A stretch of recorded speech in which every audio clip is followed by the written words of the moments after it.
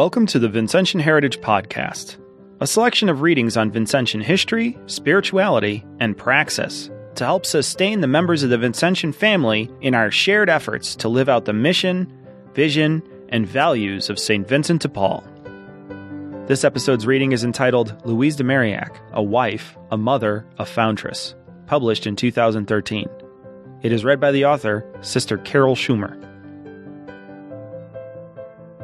Louise de Marillac was born out of wedlock on August 12, 1591.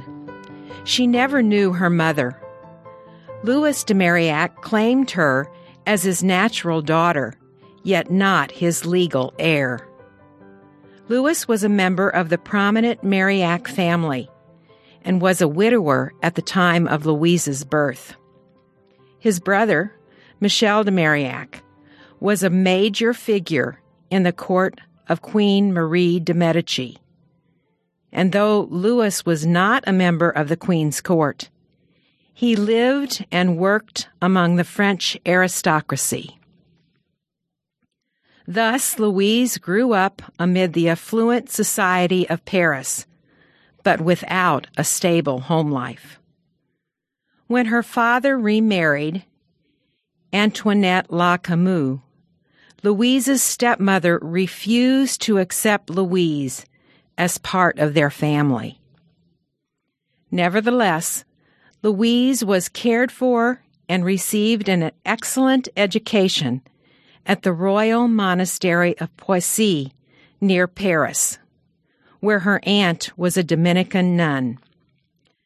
Louise was schooled among the country's elite and was introduced to the arts and humanities, as well as to a deep spiritual life. She remained at Poissy until her father's death when she was 12. Louise then stayed with a good, devout spinster, where she learned household management skills. Around the age of 15, Louise felt drawn to the cloistered life. She later made application to the Capuchins in Paris, but she was refused admission. It is not clear if her refusal was due to her continual poor health or other reasons, but her spiritual director's prophetic response to her application was that God had other designs for her. Devastated by this refusal, Louise was at a loss as to the next step in her spiritual development. By 22 years of age, her family had convinced her that marriage was the best alternative. Her uncle arranged for her to marry Antoine Legras, secretary to the Queen Marie de Medici. Antoine was an ambitious young man who seemed destined for great accomplishments. Louise and Antoine were married in the fashionable church of St. Gervais on February 5th, 1613. Later in that same year, the couple had their only child, Michel. Louise grew to truly love Antoine and to mother their son. Along with being devoted to her family, Louise was also active in ministry in her parish. Around 1621, Antoine contracted a chronic illness and eventually became bedridden. Louise lovingly nursed and cared for him and their child. However, her depression caused her to question whether she should continue as a wife and a mother. Louise suffered for years with this internal doubt and prayed for resolution, which she finally received during an inner experience of divine communication with God. In 1623, at the age of 32, she wrote, "On the Feast of Pentecost, during Holy Mass, or while I was praying in the church, my mind was completely freed of all doubt. I was advised that I should remain with my husband and that the time would come when I would be in a position to make vows of poverty, chastity, and obedience, and that I would be in a small community where others would do the same. Louise also received insight that she would be guided to a new spiritual director, Vincent de Paul. She continues, I felt that it was God who was teaching me these things, and that believing there is a God, I should not doubt the rest. 2 years after this experience, Antoine died and left Louise to fulfill her next great mission in life. She now focused intently on her own spiritual development. Being a woman of great energy, intelligence, determination, and devotion, Louise wrote her own Rule of Life in the World, which detailed a structure for her day. Time was set aside for reciting the office of the Blessed Virgin, attending Mass, receiving Holy Communion, meditation, spiritual reading, fasting, penance, reciting the Rosary, and special prayers. Still, Louise managed to find time to maintain her household, entertain guests, and nurture Michel, her 13-year-old son with special needs. Through all this activity, Louise realized she needed guidance and a tempering of her intensity and drive. This was to come from her relationship with Vincent de Paul. Louise de Marillac and Vincent de Paul met around the time of Antoine's passing in 1625. Vincent quickly recognized Louise's power and intelligence and understood her desire for spiritual direction. Over the next 4 years, Vincent and Louise communicated often through letters and personal meetings, with Vincent guiding Louise to greater balance in a life of moderation, peace, and calm. In 1629, Vincent invited Louise to get involved in his work with the confraternities of charity. She found great success in these endeavors. Then, in 1632, Louise made a retreat seeking inner guidance regarding her next step. Her intuition led her to understand that it was time to intensify her ministry with poor and needy persons, while still maintaining a deep spiritual life. Louise, at age 42, drawn to focus on mission, communicated this aspiration to Monsieur Vincent. By the end of 1633, he too had received the guidance needed for them to bring the Daughters of Charity into existence. In 17th century France, the charitable care of poor persons was completely unorganized. Many underprivileged people were victims of non-existent care or poor hospital conditions. The Ladies of Charity, founded by Vincent years earlier, provided some care and monetary resources, but this wasn't enough.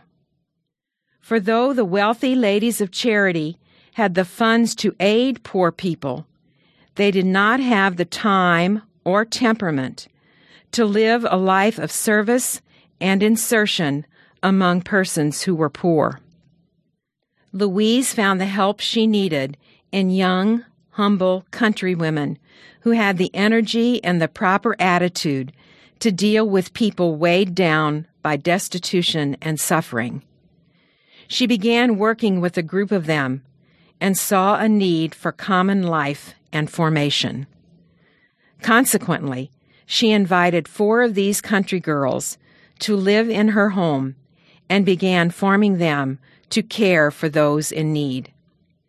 She also taught them how to deepen their spiritual life. Love the poor and honor them as you would honor Christ himself, Louise explained. This was the foundation of the Company of the Daughters of Charity, who received official approbation in 1655. Louise's work with these young women developed into a system of pastoral care at the Hôtel Dieu, the oldest and largest hospital in Paris. Their work became well known, and the daughters were invited to Angers to take over management of the nursing services of the hospital there. This was the first ministry outside of Paris for the fledgling community. So Louise herself made the arduous journey to Angers in the company of 3 sisters. After completing negotiations with the city and the hospital, Louise instituted collaboration among the doctors, nurses, and others to form a comprehensive team. This model was highly successful and is still in use today by the Daughters of Charity. Under the guidance of Louise de Marillac, the daughters expanded their scope of service to include orphanages, institutions for the elderly and mentally ill, prisons, and the battlefield. In working with her sisters, Louise emphasized a balanced life, as Vincent de Paul had taught her. It was the integration of contemplation and activity that made Louise's work so successful. The sisters were encouraged to pray and work together, and to live every moment in imitation of Christ by inwardly asking, "What would Jesus do in this situation?" The key for Louise was letting go of her personal plan and surrendering to God's will. She wrote near the end of her life, "Certainly, it is the great secret of the spiritual life to abandon to God all that we love, by abandoning ourselves to all that He wills." Louise continued her work with the Daughters of Charity until her death. A present-day observer might surmise that Vincent de Paul was the heart of the Daughters of Charity, while Louise was the head. This isn't quite true, for Louise had a big heart also. However, this statement is made to give tribute to Louise's strong intellect, organizational skills, and her ability to get things accomplished. Louise was positive and exuberant in her energy, always urging her sisters to do more and do it well. But along with the activity, she also modeled love. Nearing her death, she wrote to her sisters, "Take good care of the service of the poor. Above all, live together in great union and cordiality, loving one another in imitation of the union and life of our Lord. Pray earnestly to the Blessed Virgin that she might be your only mother." After increasingly ill health, Louise de Marillac died on March 15, 1660, 6 months before the death of her dear friend and mentor, Vincent de Paul. She was 68 years of age. By the time of her death, the Daughters of Charity had more than 40 houses in France. Today, she continues to live in her spiritual followers, the Daughters of Charity, Sisters of Charity, Ladies of Charity, and many collaborators serving throughout the world. Louise de Marillac was beatified by Pope Benedict XV in 1920, and in 1934 she was canonized by Pope Pius XI. Her feast is March 15th. To this day, her remains are enshrined in the chapel of the Mother House of the Daughters of Charity in Paris. She was declared Patroness of Christian Social Workers by Pope John XXIII in 1960. Those with disappointing children, those who have lost parents, persons rejected by religious orders, sick people, the Vincentian Service Corps, and widows could also take St. Louise as an example and intercessor. As a wife, mother, teacher, nurse, social worker, and religious foundress, Louise de Marillac stands as a model for all women. Thanks for joining us for this episode of Vincentian Heritage Podcast. If you have any questions, please send them to mission.depaul@gmail.com. Be sure to check out all the other Vincentian family resources on our website, mission.depaul.edu.